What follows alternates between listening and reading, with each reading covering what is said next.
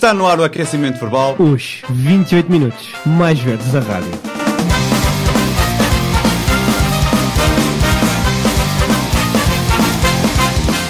Mais uns 28 minutos mais verdes da rádio. Muito boa tarde a todos. Boa tarde. Se bem que não é boa tarde, mas isto já é uma questão... Verdade.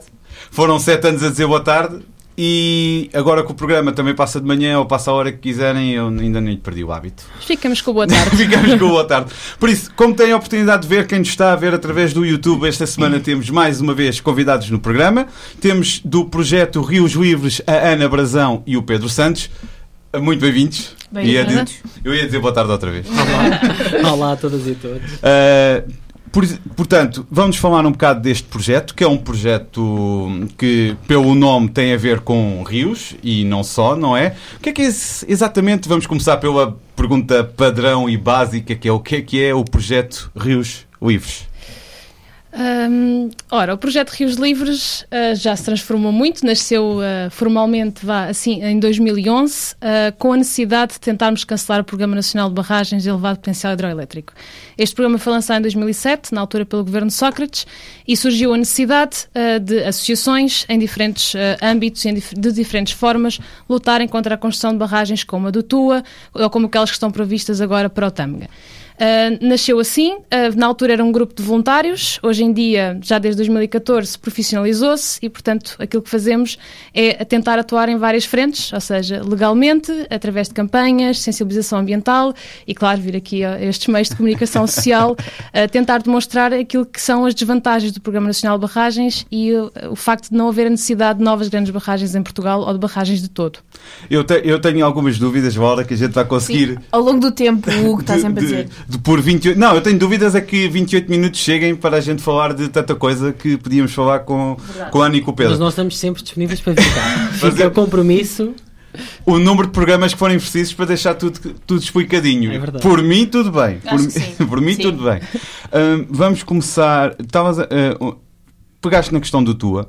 Nós falámos bastante disso no programa e acho que já nesta temporada tivemos a ocasião de dizer que desde a notícia de que a barragem tinha iniciado o processo de enchimento sem autorização da Agência Portuguesa do Ambiente, exatamente, nunca mais ouviu nada. Vocês sabem como é que ficou? Pronto, além de já está cheia, não é?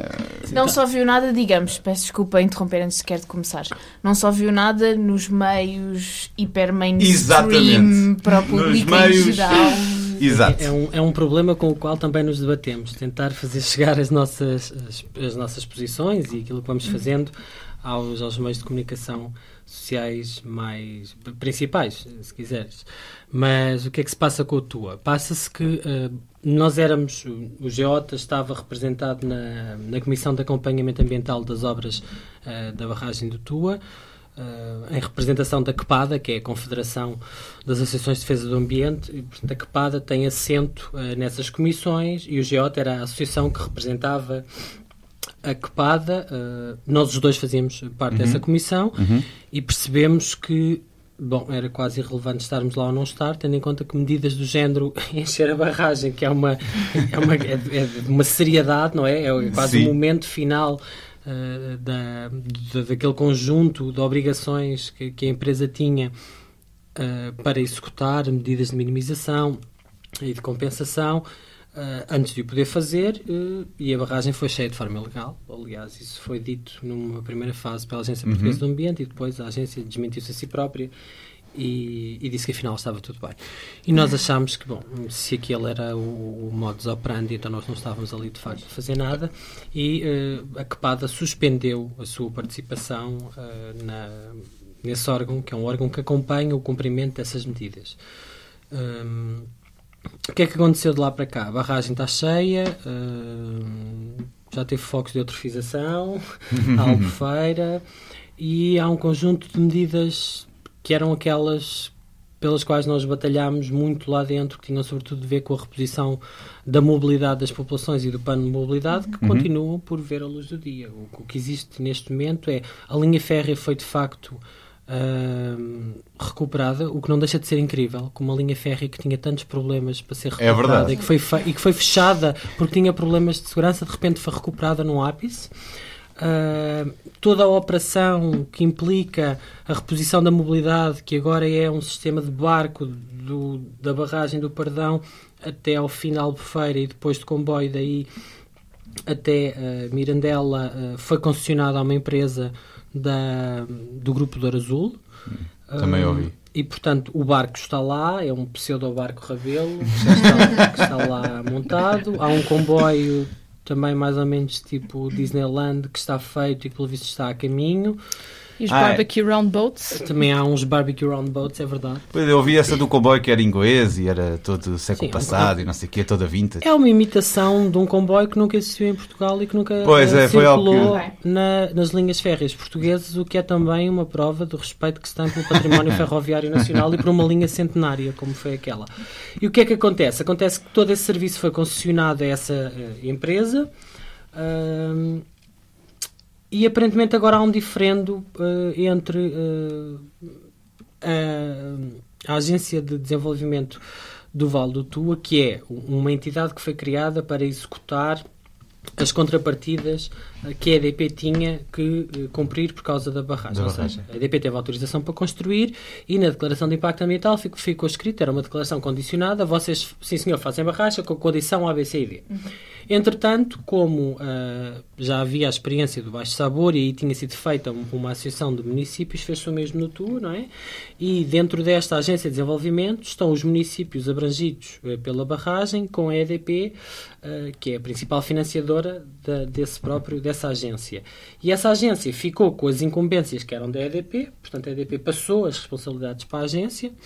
E a agência depois é que tem que agilizar ou não, e teve que agilizar, por exemplo, o plano de mobilidade, e uma das, passado não sei quantos anos de andar a engonhar e a inventar soluções, concessionou aquilo ao Mário Ferreira, depois de ter aberto um concurso público internacional que ficou deserto e às moscas, que ninguém queria. E agora há um outro problema, que é que concessionaram aquilo, mas ninguém quer ficar a tomar conta, se quiserem, da macroestrutura da linha, que é a infraestrutura, ou seja, as obras de arte, as pontes e todas essas coisas que implicam um investimento caríssimo e implicam manutenção. E como ninguém quer ficar responsável por gerir isso, a Agência de Desenvolvimento não quer, o Mário Ferreira não quer, e a Infraestruturas de Portugal diz que também não tem nada a ver com aquilo, porque a linha foi desclassificada e já não faz parte da rede ferroviária nacional. Portanto, é assim que está o Tua neste momento. Uma palavra resumo seria abandono. Alegadamente.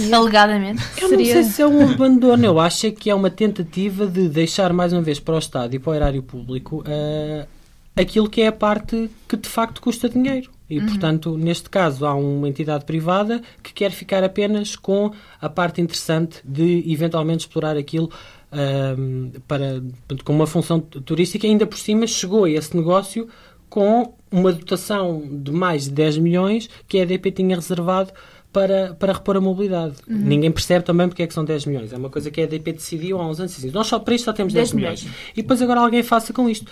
Como é evidente que aquele projeto que foi esboçado e inventado para a recuperação turística daquilo, que pelo visto agora é possível. Antes da barragem não era. Nem a mobilidade cotidiana, nem o turismo. Agora já é possível. Muita coisa mudou, não é? É verdade. Sim. Muita coisa mudou. E, portanto, agora não querem ficar com a parte que custa de facto dinheiro e que em qualquer sítio normal, que são as infraestruturas, normalmente custa tanto dinheiro que são públicas e é o Estado que assegura a sua manutenção e o seu custo. Pois, mas agora o Vale do Tua, não é? É um produto para a EDP e um produto para a Douro Azul. E, portanto, aquilo que seria expectável é que aquele vale pudesse ser usufruído por várias pessoas nas suas diferentes possibilidades de conseguirem aceder às suas vantagens, não é? Aceder à sua beleza e aceder às suas experiências, por assim dizer, e neste momento é um produto virado absolutamente, não é? A questão dos barbecue roundboats. Estamos a falar de uns barcos que são circulares e que têm no meio um churrasco. Existem 10 barcos que vão ser colocados numa das localidades e, portanto, isso é uma experiência para poucos. É uma experiência assim como o comboio, não é? Sim. Não estamos a falar de um vale onde foi assegurado que havia o respeito por aquilo que eram as tradições e a cultura daquele local, ou muito menos pela beleza absolutamente rara que tinha o vale. E neste momento estamos nesta situação em que a barragem está prestes a entrar, ou pelo menos está em fase de testes.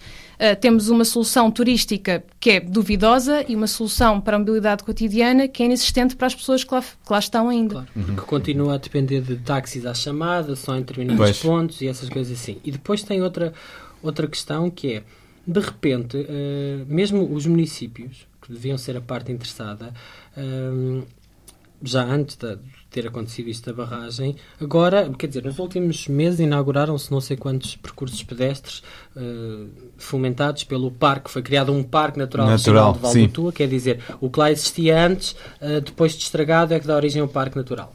Para se ver o nível de greenwashing e de...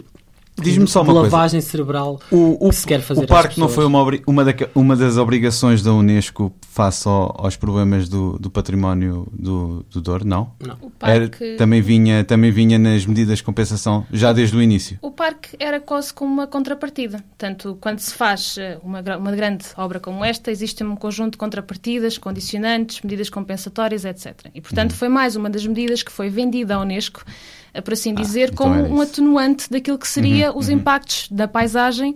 Isto porquê? Porque a barragem está a escassos metros da zona central, que é classificada como património... E está na zona tampão, não é? Exatamente, está dentro da zona tampão. Mas está na zona tampão. E, portanto, o parque foi mais uma das questões que foi assegurada, isso, os planos de integração paisagística, entre outras coisas, ou seja, houve um conjunto de condicionantes, houve um conjunto de medidas que foi apresentada, assim, à Unesco, para assegurar à Unesco que não haveria problema absolutamente nenhum daquela barragem ter um impacto naquela zona. Isto porque a Unesco inicialmente teve uma posição absolutamente contrária àquela que depois veio adotar. Aquilo que a Unesco queria, inicialmente, era que as obras parassem até ser avaliado o verdadeiro impacto daquela barragem naquela zona. Sim, eu recordo. Depois recuou um pouco e disse, ok, abrandem então as obras durante uns meses para nós avaliarmos. E vocês, nessa avaliação, vão ter que nos submeter informação que demonstra que não existe nenhuma ameaça àquilo que são as condições naturais e que deram a classificação de património mundial. A Unesco acabou por, mediante essa informação, dizer que afinal não havia problema absolutamente nenhum de haver um pardão com mais de 100 metros numa zona cujo património paisagístico seria de valorizar, mediante essas, ou seja, o parque foi mais uma dessas condicionantes, por assim dizer, e que assegurou a manutenção também do património mundial. E acho que é importante dizer que quando se fala em Unesco há aqui duas coisas distintas. A primeira avaliação foi feita pelo ICOMOS, pelo corpo técnico de pessoas que trabalham para a Unesco. E o corpo técnico avaliou e disse esta barragem e o património mundial são incompatíveis, ou querem um ou querem outro. E depois vem a parte política e decisória da Unesco, com os embaixadores, e com o embaixador de Portugal na Unesco na altura, que era o embaixador Seixas da Costa, que fez uma ofensiva diplomática, o país, o governo nacional, decidiu fazer uma ofensiva diplomática e convenceu todos os embaixadores representados na Unesco na reunião onde este assunto foi avaliado, que afinal estava tudo bem. Então há aqui uma dimensão da avaliação técnica e das pessoas que estudam o património e os valores que tinham dado lugar à classificação, e depois há um lado político, e foi este lado político que bateu o lado técnico. E isso é também uma das coisas que nós observamos em todo o processo do Programa Nacional de Barragens. Frequentemente, aquilo que são os pareceres técnicos e as posições técnicas de órgãos do Estado depois não são visados naquilo que são as decisões finais tomadas politicamente. Isto aconteceu, por exemplo, no Tâmega. Sei que já vamos passar essa parte. É que eu queria mesmo passar só para dizer que tivemos ainda bastante tempo a falar do Tu, e isto é a prova que havia muito mais para falar, mesmo depois deles terem enchido a barragem. E podíamos continuar, se calhar bastava um programa só para bonita. Tu. Exatamente. Mas já pegaste no Tâmega, vamos seguir por aí, exatamente. Exatamente. Então, no Tâmega, neste momento, é um dos afluentes, portanto, do Douro, portanto, tal como no Tua e tal como no Sabor, onde foi construída outra grande barragem, estamos a falar tudo desta escala da bacia do Douro. Acontece que no Tâmega não estamos a falar de uma barragem, estamos a falar de 5 grandes barragens na subbacia do Tâmega. 3 das quais pertencem ao mesmo projeto, um projeto promovido pela Iberdrola e que começou em obras no início do ano passado. Que fez publicidade por todos os lados, toda a gente ficou a saber quem era a Iberdrola. Uma coisa extraordinária, foi TV, foi rádio, foi uma campanha incrível. É uma forma deles promoverem os seus projetos e a sua primeiro grande investimento, por assim dizer, em território português. Porque até seria provável que até essa altura pouca gente soubesse o que era a Iberdrola, talvez algumas chamadas de telemarketing e tal, mas poucas... O público em geral não, porque os serviços de eletricidade em nossa casa é um operador que entrou há pouco tempo. Exatamente. Era conhecido como um operador que vendia em alta e às empresas e tudo mais, e é muito conhecido em Espanha, não é? Sim, a Iberdrola é a EDP espanhola. Sim. Exatamente. Sim. E, portanto, estamos aqui agora a falar deste projeto, que foi mais um dos projetos que teve um parecer desfavorável por parte de órgãos técnicos, como era, por exemplo, o ICNF. Isto porque uma destas 3 barragens, Govens, está inteiramente dentro de uma zona de rede Natura 2000 e, portanto, afeta o sítio de importância comunitária do Alvão Marão. Ou seja, estamos a falar aqui de, mais uma vez, um parecer que não é vinculativo, infelizmente, mas que é um parecer que não foi tido em conta na decisão final. Assim como acontece nas barragens, estas já depois da EDP, as 2 barragens que fazem parte do projeto hidroelétrico de Fridão e que estamos a falar, colocam gravemente em causa a segurança para as populações que estão a jusante, e neste caso estamos a falar da cidade de Amarante, e que tiveram um claro alerta por parte da ANPC e que ainda assim não foi tido em conta na decisão final. Ou seja, estas barragens todas continuam, avançam, independentemente da zona em questão, dos impactos que vão ter, do facto de nunca ter sido estudado, como a própria Comissão Europeia veio concluir num relatório, que os impactos cumulativos não eram estudados, ou seja, ainda hoje não se percebe muito bem no que é que estas barragens todas que estão planeadas ou já foram concluídas com baixo sabor, ou estão em fase de conclusão como no Tua, ou que estão em construção no Tâmega, qual é o impacto que isso tudo vai ter na bacia do Douro. E quando pensamos, por exemplo, nas questões de retenção de sedimentos, que é um dos grandes impactos das barragens, fica por explicar qual vai ser o impacto na costa a sul do Foz do Douro. Sendo que já é a célula do litoral mais afetada pela erosão costeira e que tem mais problemas. Sempre que há uma grande tempestade, lá vai toda a gente a correr para Vagos, para Mira, para o Furadouro, porque de repente veio o mar e levou aquilo tudo que pudera, não vem areia de onde costumava vir. Portanto, não é muito difícil de perceber. Ela está a ser utilizada para outras coisas ou ficar retida noutros sítios. Pois, exato. Ana, estavas a dar especial relevância a 3 delas. Exato. E as outras 2? A 3 delas, atenção, ao sistema metropolitano do Tâmega, e esta inclui Alto Tâmega, Govens e Daivões. Ok. E depois há as 2 que fazem parte do mesmo projeto, que é da EDP, que são de Fridão. Portanto, estamos a falar de uma grande barragem para produção elétrica e outra mais pequena, que não deixa de ser uma grande barragem, okay? Porque tem mais de 15 metros de altura, que vai servir apenas como contraembalse para assegurar que há caudais a jusante. Portanto, estamos a falar de 5 grandes barragens, tudo nesta subbacia do Douro. O que se passa é que as 3 do sistema eletroportado do Tâmega e de Iberdrola já estão em construção, ou em fase de início de construção. Exato, e Fridão não. Querem que eu tente ali uma imagem fantástica? Queres tentar mostrar? Tenta mostrar. Tenta mostrar E Fridão já agora. Está suspenso até 2019, não é? Quando houve a reavaliação do Programa Nacional de Barragens, fruto do acordo entre os Verdes e o Governo do PS, em abril de 2016, o Ministro anunciou que ia reavaliar as barragens e, portanto, Fridão foi suspenso até 2019. Sim, e houve umas quantas que até foram... Alvito, que era no Rio Ocreza, um afluente do Tejo, a EDP já tinha desistido e, portanto, foi cancelada de vez. E houve 2, que Girabolhos e Bugueira, no Rio Mondego, que a Endesa, era a concessionária, também desistiu. Queres perguntar? Não, queria só fazer um comentário que eu acho que vai de acordo com aquilo que vocês têm estado a dizer. Portanto, o que nós vemos que acontece no caso do Plano Nacional de Barragens e que tem acontecido nos casos particulares e no geral é o que tem acontecido muito com projetos que têm qualquer tipo de consequências ambientais, que é, no final, a palavra que manda não é a palavra técnica, não é os estudos técnicos, são sempre os interesses associados a... Neste caso do Programa Nacional de Barragens, isso é muito evidente. Aliás, os contratos de implementação foram todos celebrados e pagos no final de 2018. Ou seja, não, muito 2008. antes... 2008. Peço desculpa, 2018 não está para ver. Ainda está para ver. Era bom. Não falta assim tanto. Tínhamos tempo ainda. Tínhamos tempo para... Exato. Foram celebrados no final de 2008, antes dos estudos de impacto ambiental estarem feitos, haver uma consulta pública e haver uma decisão, na altura que cabia assinar por parte do Secretário de Estado de Ambiente. E, portanto, obviamente que se paga inicialmente aquilo que é suposto ainda se avaliar se pode construir ou não, claramente vai ter que se construir, nem que seja mais alguma coisa, ou pelo menos tem que haver uma compensação depois por parte do Estado novamente à empresa se não houver essa construção.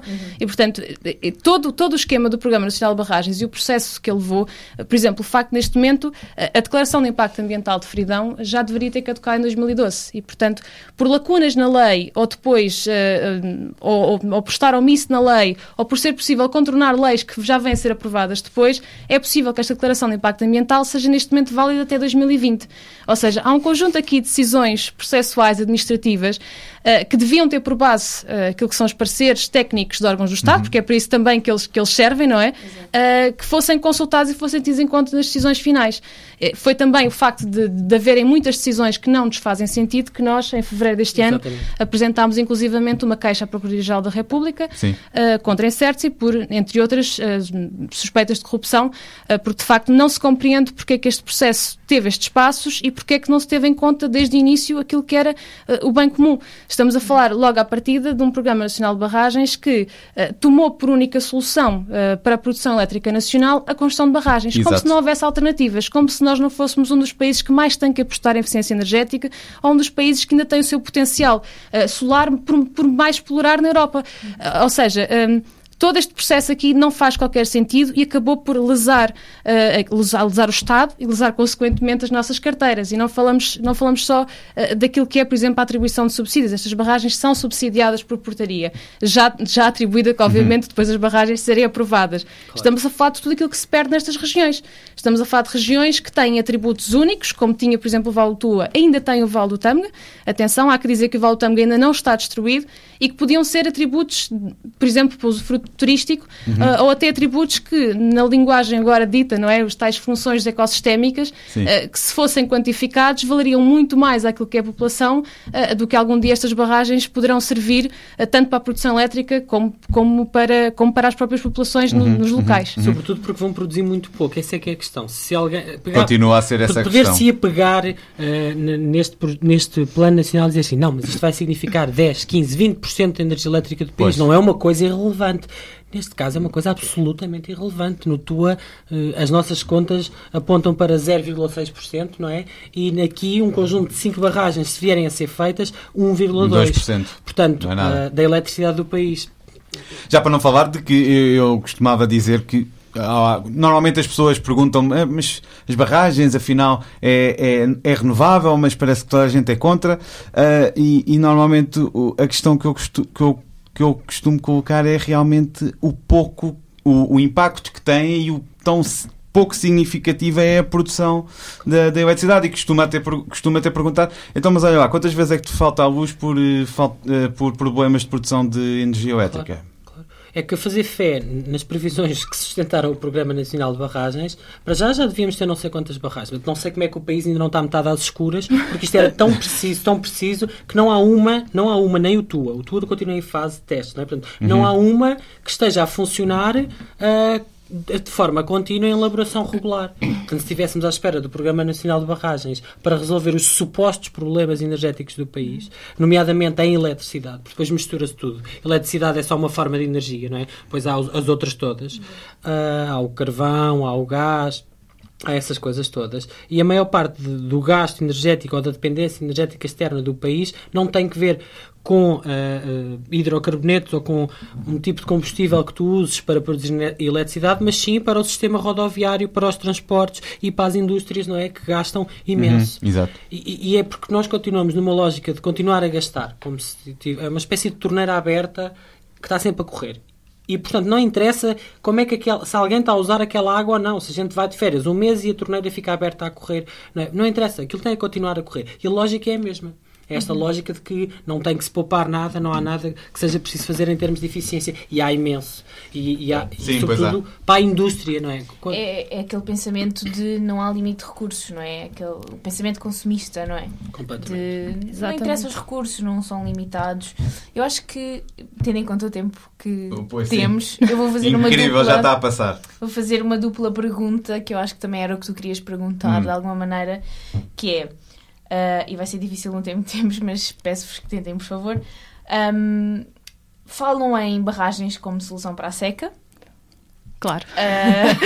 Ótimo, bela pergunta. Bela pergunta. E depois queria também perguntar uma outra questão que é, já começámos a ver alguns casos em que se derrubam barragens. Exato. E o ecossistema tem uma capacidade enorme de recuperar de alguma maneira aquilo que há não sei quantos anos atrás era. Ou pelo menos parte disso. Então, assim, tentarem um duplo comentário. Tu falas de descomissionamento, eu falo da Queres começar?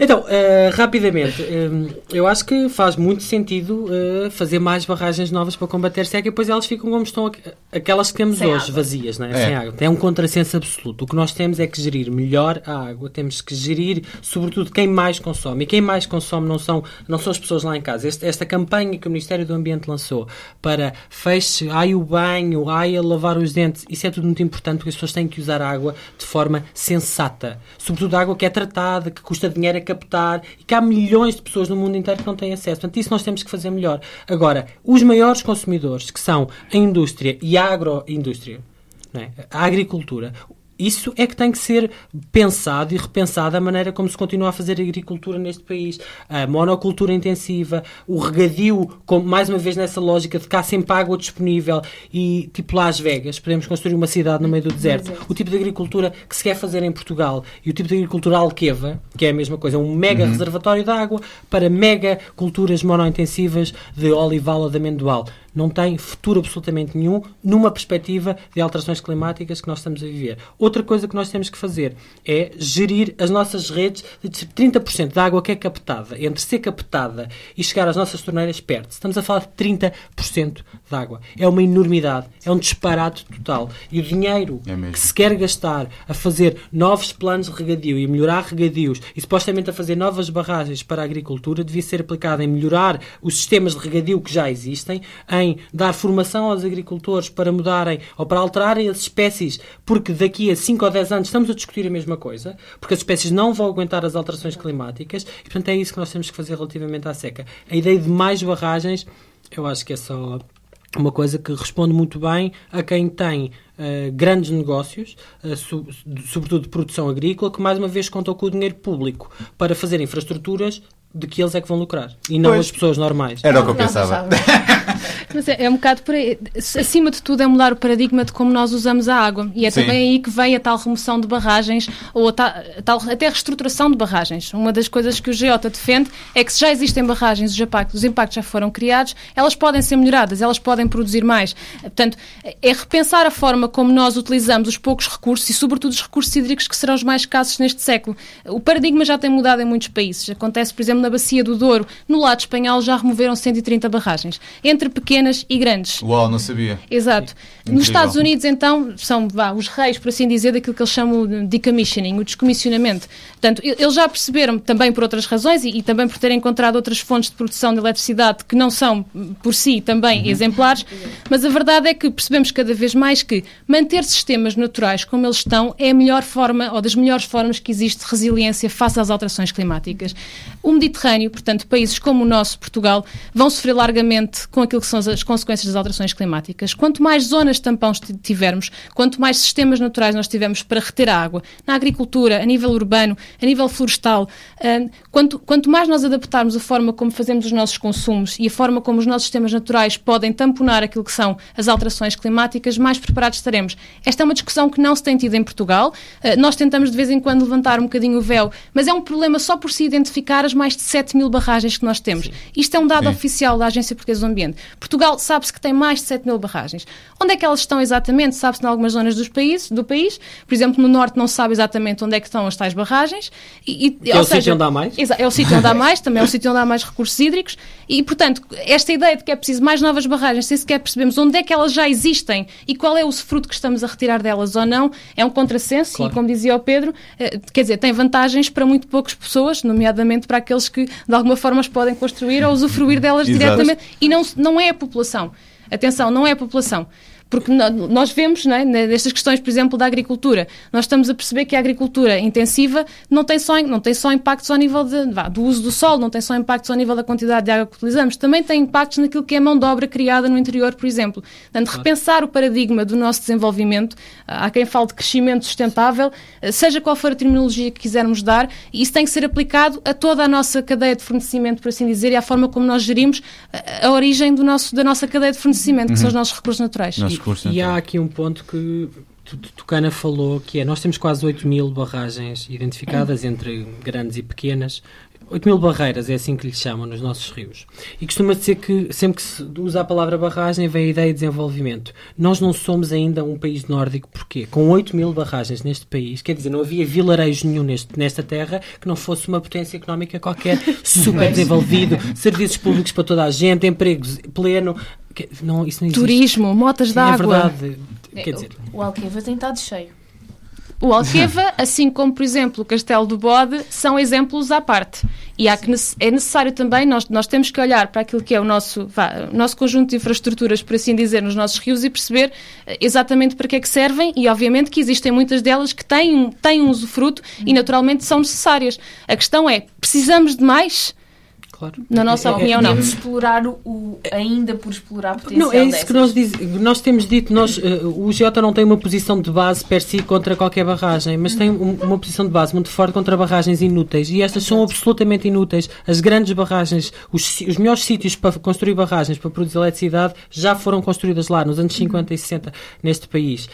Todas as barragens que o país precisava já tem. O que precisa, naturalmente, é de as avaliar. Muitas delas, se calhar, que já não têm a função para a qual se destinavam. Perceber, por exemplo, noutras, com questões como a seca que se vão repetir, como é que fica, por exemplo, isso é uma questão importante do fornecimento de energia elétrica, se não se começar já a pensar em adaptar determinadas barragens para uma redução de caudais ou de chuva que elas possam vir a ter. Exato, portanto, lá está, continuar no mesmo paradigma também é pôr em causa a nossa resiliência, tendo em conta as alterações climáticas.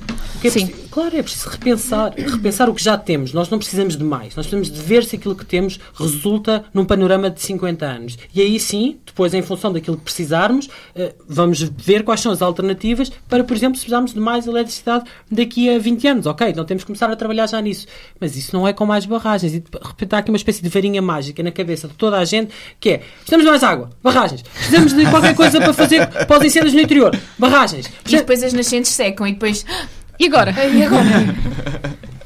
É isso, precisamos mesmo é de alterar a maneira como olhamos para o território e a maneira como gerimos os bens comuns. Bom, já passámos do nosso tempo. A Câmara, entretanto, já se desligou, por isso vai ser como rádio. Agora vai ser rádio. Vocês têm a decorrer, só para terminar, têm a decorrer então a campanha Vota Tâmega, não já é? Não. Já não? Essa era uma campanha... Nós trouxemos para vocês verem. Foi durante as autárquicas. E, portanto, okay. nós tentámos fazer com que todos os candidatos e candidatas em todos os municípios afetados pelas novas barragens no Tâmega conseguissem subscrever a declaração pelo Tâmega, comprometendo-se, se eleitos, a tentar preservar o rio, ou seja, o Tâmega também tem neste momento graves problemas de poluição, portanto, de alguma forma que conseguissem, tanto por um lado, travar a construção das novas barragens, que é uma coisa que à porta fechada parece que todos eles concordam connosco, todos eles e elas, mas depois à frente... Mas noutras portas fechadas, já assinam não. protocolos com a EDP e, portanto, ou com a Iberdrola. Infelizmente, só apenas conseguimos o apoio de 2 candidatos, portanto, um em Chaves e o outro em Mondim, que serão duas das localidades muito afetadas, mas pelo menos o repto foi lançado a todos, houve milhares de pessoas que enviaram e-mails e tentaram pressionar os seus candidatos ou candidatas a serem subscritores desta ideia e desta forma vincularem o seu mandato e aquilo que vai acontecer à porta das suas casas, por assim dizer, e conseguirem assumir a responsabilidade, ou pelo menos que o assunto fosse discutido, não é? Porque isso é uma das coisas que nós sentimos frequentemente. Porque quando mesmo vamos... assim, apesar desta campanha já ter terminado, vocês continuam lá no local a fazer... Continuamos sempre a estar presentes. Viemos de lá há meio dos dias.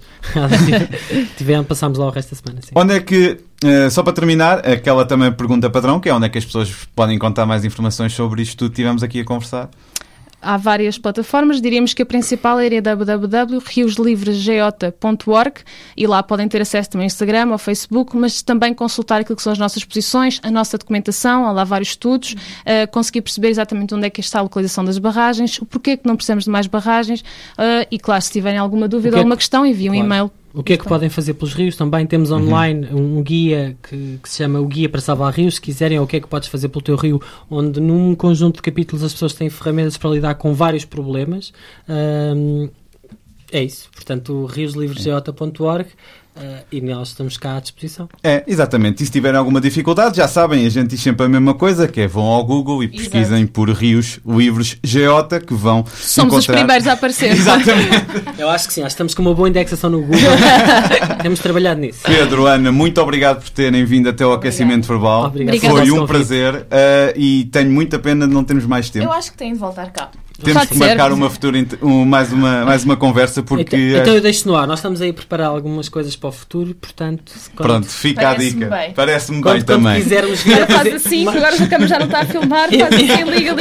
Enviamos-vos um e-mail dizendo, olha, Sempre. passa-se isto assim, como é que é? Força. Sim, se tivermos disponibilidade, com certeza que vamos participar, sem dúvida. Acho que sim. Muito obrigado. Obrigada. Nós, Laura, resta o recado do costume, que é o Aquecimento Verbal passa todos os sábados às 10 da manhã na Rádio Utopia e às 2 da tarde ao sábado também na Rádio Ideias. E as repetições são às quartas-feiras, à 1 na Rádio Utopia e às 2 na Rádio Ideias. De resto, é o conceito do costume, aquecimentoverbal.blogspot.com, Google e tal, aquecimentoverbo@gmail.com, sabem onde nos encontrar. Para a semana, Exatamente. para a semana, logo se vê, porque é Natal e passagem de ano. Vamos ver. E ainda vamos pensar muitas saudades, como é que vamos fazer isso. Se não, olha, aproveitamos para desejar um bom Natal. Exato. Porque isto vai ser... Não, é que isto sai no YouTube no dia 24. Portanto, um bom Natal. Podem me dar os parabéns. Não, mas ainda não hoje, que hoje ainda é segunda-feira. Quando sair. Quando sair. Bem, fica bem, pessoal. Um bom Natal. Até à próxima. Bom Natal. Bom Natal. Bom Natal.